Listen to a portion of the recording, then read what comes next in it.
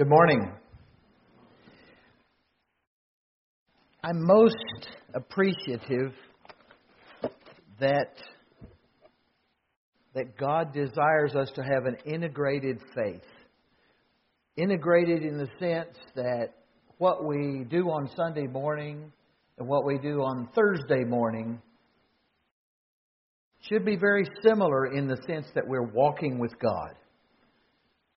Our testimony, the lives we live, the joy we have, the positive thinking, whatever it may be, needs to be something that's truly who we are. It comes from our heart, comes from our inner being, comes from our identity within Christ. And yet we live in a society where oftentimes we find people who do what they call siloing, where we have, this is this part of who I am, and this is this part of who I am. Or we put things in a box because we find security and safety and comfort there. And we get nervous when we have to get outside that box and face the fact that some other people do things differently than we do. This morning we had the Lord's Supper. That's part of who I am as a Christian. When I eat and I drink. And I remember what Christ gave for me.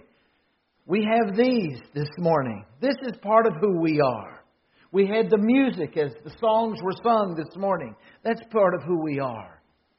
All of this is an experience and an expression of who I am when I follow Christ.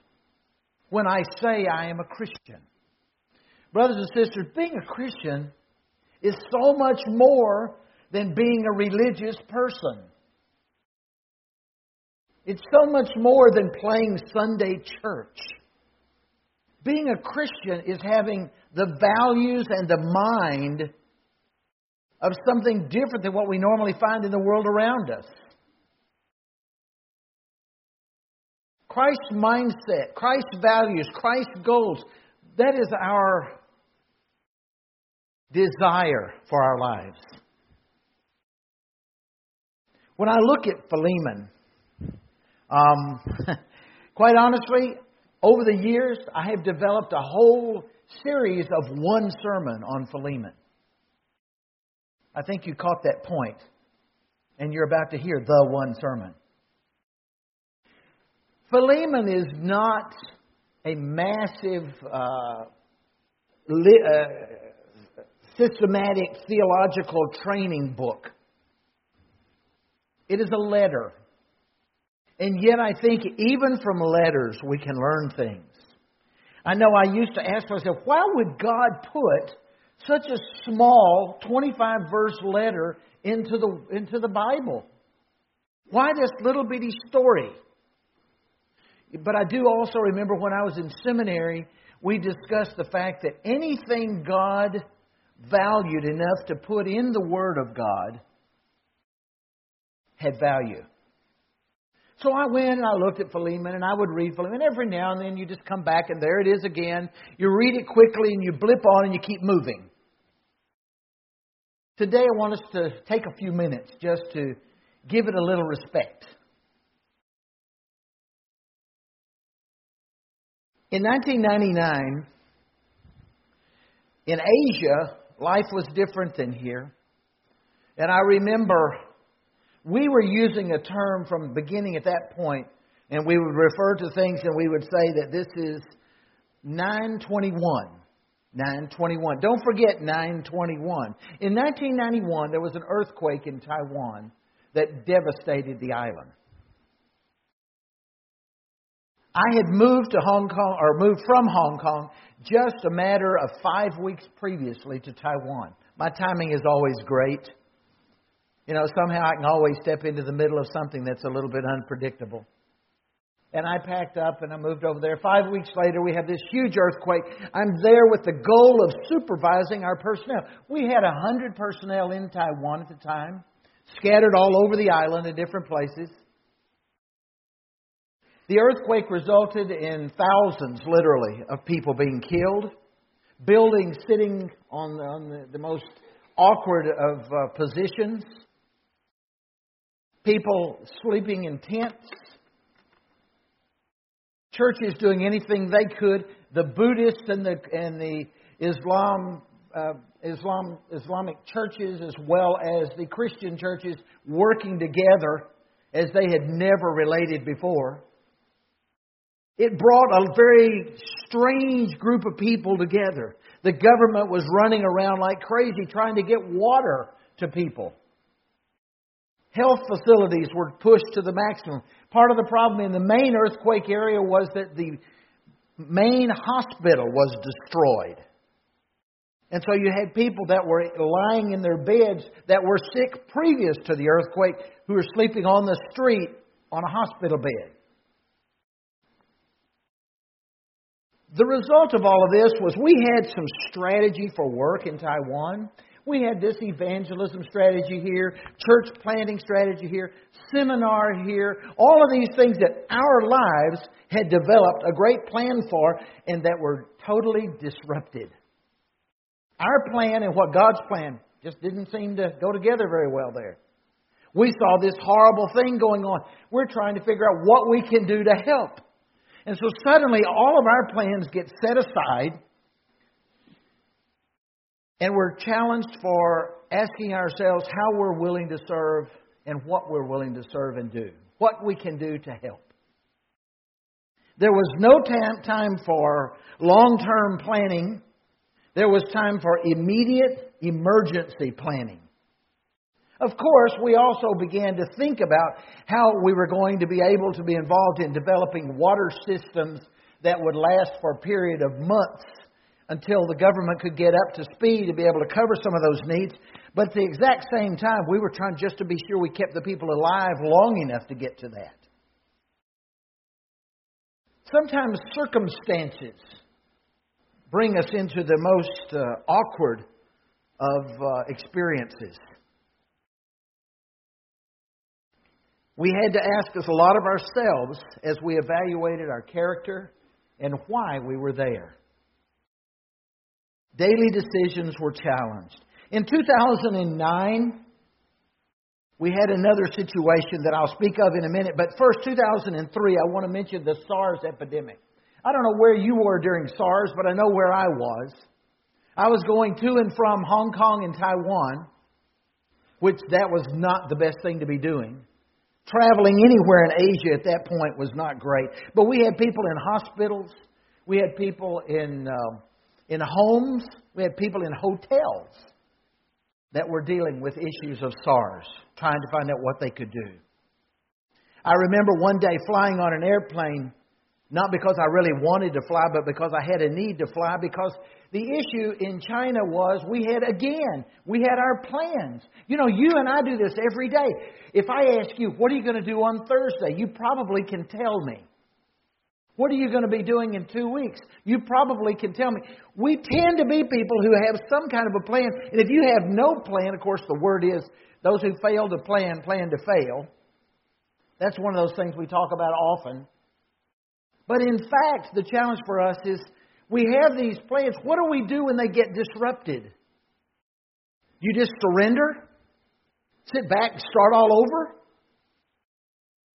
To a certain degree, you do start all over. You have to start all over because everything has changed. The environment has changed. In 2003, when SARS hit, I can remember being on that plane, and there were supposed to be about 150 people on that plane. We had 14 people on the plane. And I remember one time that I just happened to clear my throat. I didn't cough, but I cleared my throat, and I went, and I had about 3 people turn around and look at me. We were so sensitized, overly sensitized. The trainings that we had planned, we thought we would cancel. The people in China that I was working with in certain places said, you know, this too could be God's plan. If you're willing to come on, we're going to go right ahead because now we have more people who can come to the training. Because they don't have to go to work anymore because the offices don't want to open their doors.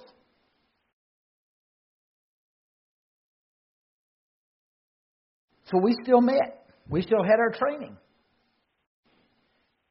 Was it a safe road to go forward with that training? Was it a wise thing to do? You know, safety does not always equal the best road. Sometimes it's stepping beyond what we think of as safe that we begin to see God work in amazing ways. In 2008 and 9, we saw a lot of challenges tied to another earthquake. In 2008, 228, I remember going to a place in Chengdu. We were in and out of there all the time. And they had places like Hangwang, Weiquan, Shifan, Mianyang, Ping'an, Chun, just different places there. But I remember going into one of the towns, and there was a clock, kind of like what you'd think of as Big Ben in London. And the clock was a little bit at an angle. It was leaning. But it was stopped at 2:28 because that was the time that the earthquake hit in that area. When I went down the streets and would talk to the people that were there, we were beginning to put up tents. The government did a marvelous job. The Chinese government did a wonderful job putting up tents very, very quickly, getting water out to the people. Just did amazing work. At this very same time, just as we have people going to Kunming, they had people coming and we had Christians going. And the government began to sort of close their eyes a little bit, knowing full well they were allowing Christians to come in to do work and to try to help the people because the needs were so urgent.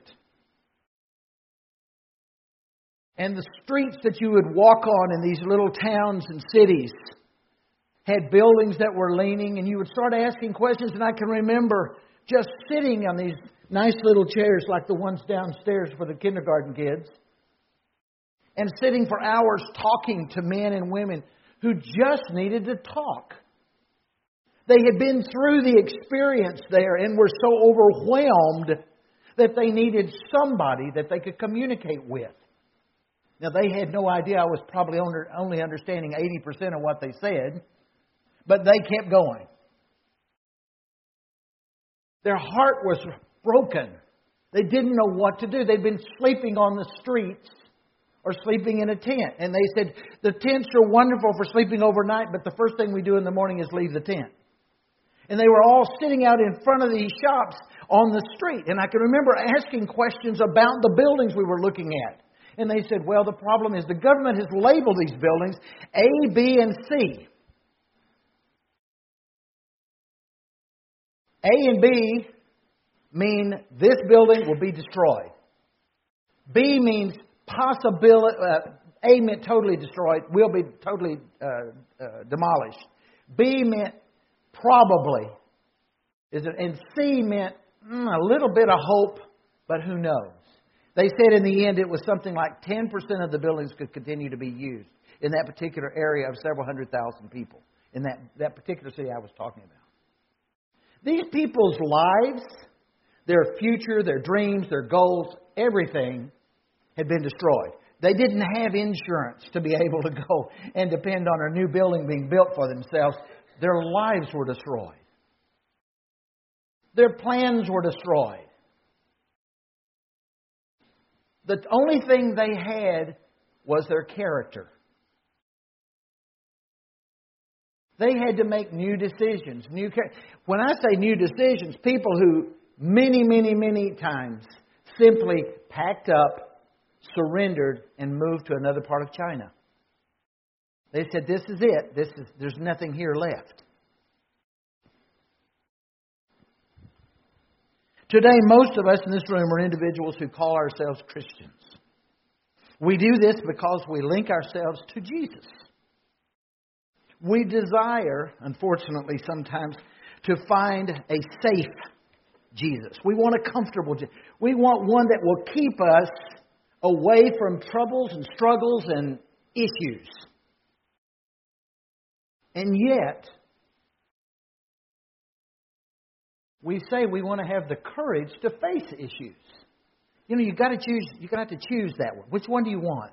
Do you want to have the courage and the strength to face issues, or you just want to be simply never in conflict with or in contact with issues?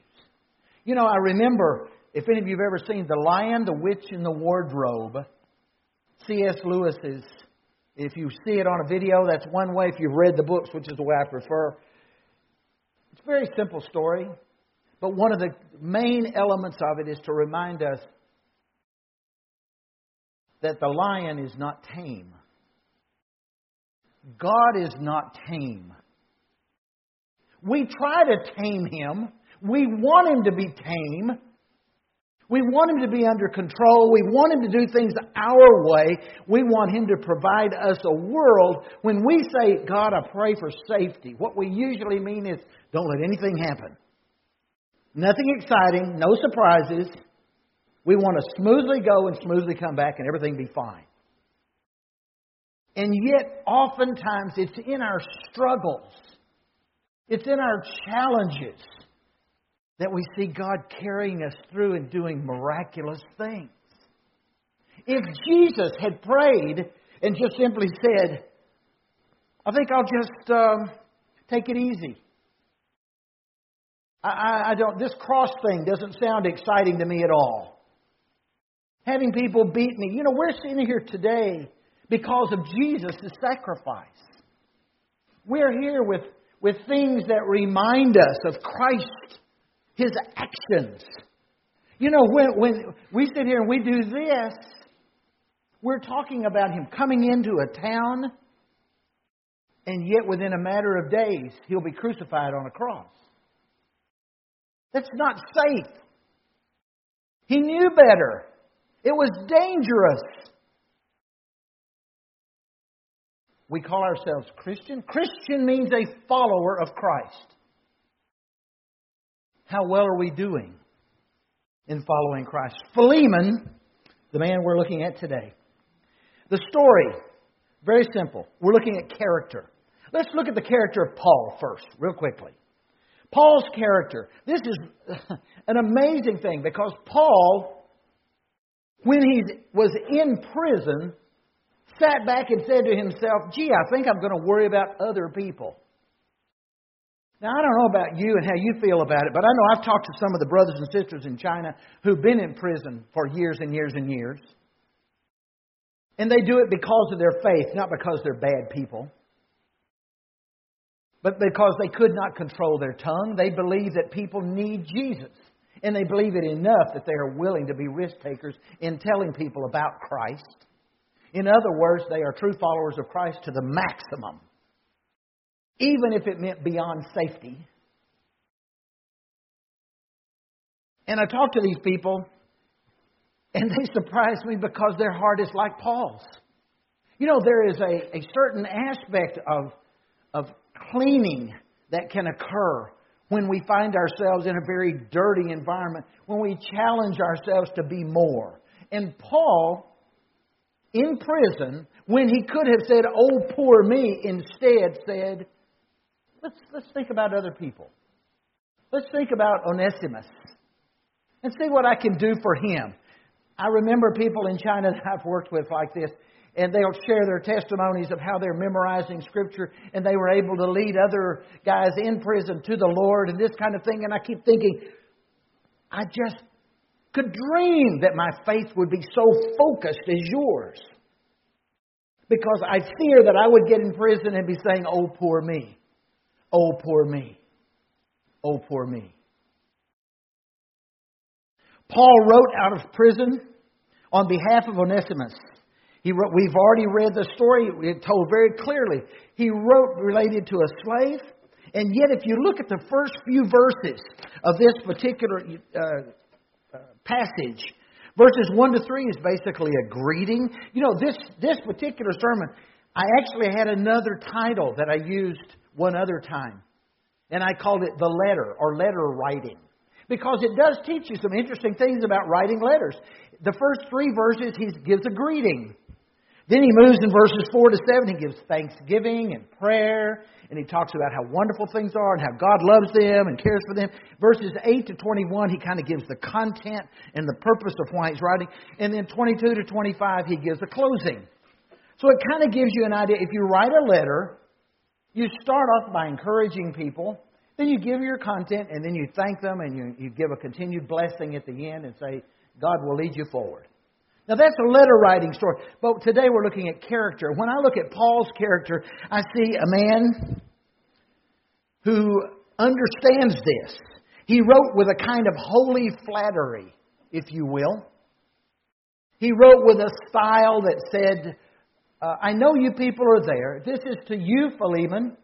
I want you to know it's to you, but it's also to the house church that you work with and a couple of other people. There are several people I know are going to read this letter because you need to read it and they need to read it and you all need to have an understanding. But I want to appeal for a kind of spiritual grace from you.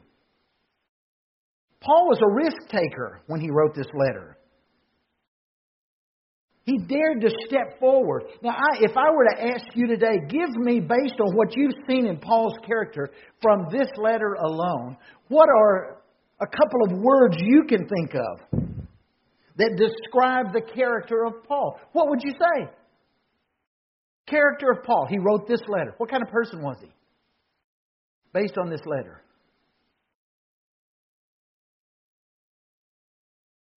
He was a very quiet person, obviously, because you have nothing to say at this point. That's okay. But like I said, for me, when I look at Paul's character here, I see a very brave man, a very burdened man, and a risk taker. Because he risked his own face, if you will, by writing this letter. He wrote a letter to Philemon, not knowing 100% how Philemon would respond. He knew that Philemon had the authority over Onesimus, a previous slave, actually still his slave, technically. He had the authority to punish Onesimus for his running away. But Paul said, I'm going to do everything I can in this letter to be an encourager. In this letter, I'm going to do everything I can on behalf of Onesimus. Again, when Paul, in all his own right, should be focused on, oh, poor me, he was focused on, how can I help somebody else? Folks, sometimes this is an issue for us. We seem to forget that we're not alone in our struggles. We need to spend a little bit more time realizing there are other people who are hurting, who have problems, and may need our encouragement and our help. He stepped into the situation and he said, I'm willing to help. Let's see what I can do. Because I do know, Philemon, I'll write on behalf of you, Onesimus. So the next person we look at is Philemon. Paul obviously understood Philemon. He knew who he was. He was happy that Philemon had a church meeting in his home. Now, a church meeting in a home is a very interesting thing because on one hand, you could say the church obviously you're not going to have a whole lot of houses that would be big enough to seat as many people as we have here today. So it was not a huge church. But in order in those days to have a church meeting in your home, it meant you had to have a house at least fairly good size. So we know that Philemon was not a poor man because he also had a slave named Onesimus, and he had a house big enough that the church could meet there. And so he writes the letter and he says, you are the church as the body of Christ. It's a good reminder for us. Our facility should be used for serving God. I come into our church building some of the time and I look around and I see certain things and I'll go and clean this up or I'll pick up this or I'll do something. And then usually I turn my head and see someone else doing the same thing. Because many of you have ownership for this building. It's important to you. Value it. We should. It's our tool for serving God. But we all know this is not the church. We are the church. Because we are the church, we can have a building to be able to use in service to Him. The church there didn't have a building, but they did have the body of Christ. And so this letter focused from Paul to Philemon. very much was said, I'm sending this to you, but it's also to the whole church. I want you all to know that Onesimus has changed. He's coming back home. He is a different person than who you knew previously. He's coming back with a new mission, a new purpose.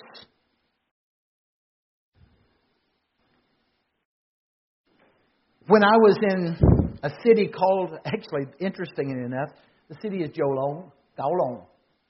But it was in China, in the Sichuan area where the earthquake was. I remember going and talking with some house church leaders that had come in to help in that particular earthquake area. They came in and were trying to decide what kinds of ministries they could do. And then became the big issue. Do we work with the Three Self Church or not? The Three Self Church is the government church of China, the registered church of China, the one that sometimes house churches are a little nervous about. Because the house churches realize that the registered church people tend to follow the rules, sometimes even to the extreme. And the house churches are saying, no. My number one rule giver is Christ, not tradition, not habit, not what the government says. Now, the challenge for them at that point, do we work with that registered church or not? And just like what I described a few minutes ago that happened in Taiwan, the same thing occurred there. The final conclusion was, for the opportunity to help the people here, we're going to step beyond our own safety zone. We're going to run a risk, knowing full well that sometimes house church people have been turned in to the government because their names had been learned by the registered church people. And that doesn't always happen. There are some wonderful Christians in the registered church too. It's not a nice black and white, right and wrong situation. Was Paul wrong to expect Philemon to accept Onesimus back as a brother? Was Paul wrong to expect that the church meeting in Philemon's house was going to say, welcome back. We accept you now in your new status as a true follower of Christ. Now you're a brother with us. I think that was not wrong. I think that was a wonderful thing because we see spiritual depth occurring. As we look now, we've seen Philemon as he has been challenged, and yet Philemon was challenged to step forward and be bold and accept what Paul had to say. Paul had assumptions about him. Then we see Onesimus. Now, Onesimus was a risk taker as well. Everybody in this story is a risk taker. All of them are willing to push beyond what is safe and what is comfortable. Onesimus, who was apparently a runaway slave, had his character changed. People can change. You can change. I can change. Our church can change. Safety is overrated. Comfort is overrated. Security is overrated. Jesus being a tame lion is not only overrated, it's wrong. If we look at Christ and His testimony, look at Christ and His witness, He broke rules. He challenged the religious leadership of His day. He challenged the governmental leadership of His day. He challenged the values of other people. He accepted people that no one else would accept. He walked with people that no one else would walk with. He dined with people that no one else would dine with. We say we're Christians. How well are we doing? Onesimus, runaway slave, broke the law, ran away from his owner. Everything looked bad. Paul met him. Paul said, you need to get it right. You need to straighten things out. You need to go back home. Don't worry, I'll help you to have that happen. I'll write you a letter, I'll introduce and explain the situation if you dare to go. Do you have anything in your past that you may need cleaning up? When you look at Onesimus, are there things you respect about him and wish you could be like? Do you see him as a strong, courageous follower of Christ? Or do you see him as a little silly to go back and run a risk of his life? Another character in this particular story is the church. The Scripture says that Paul, in his earlier verses, he says, I keep hearing of your love and trust in the Lord. He says nothing. Paul says nothing about hearing bad things about the church. He implies that negative gossip and criticism, complaining, arguing, striving for personal gains, and other sins like that were just not their issue.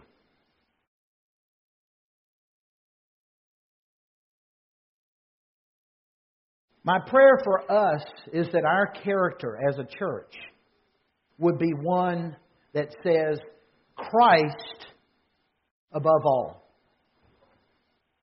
Now, that means when it comes to the issue of who we are willing to be around, where we're willing to go, what we're willing to try in the name of Christ, we would be brave. That we would be risk takers. When I look at this story of Paul and Philemon and the church and Onesimus, in every part of the Scripture I see courage, courage, courage, and courage. It's demanded of Philemon. It's expected by Paul. And it's lived out by Onesimus as he steps out. Today I want us to at least look at our own lives and ask, what kind of a Christian am I? Let's pray. Father God, we come together as a family,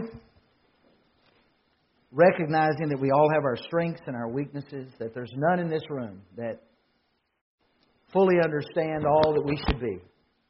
And yet, Lord, we recognize that you desire to bless us because of our courage in following you.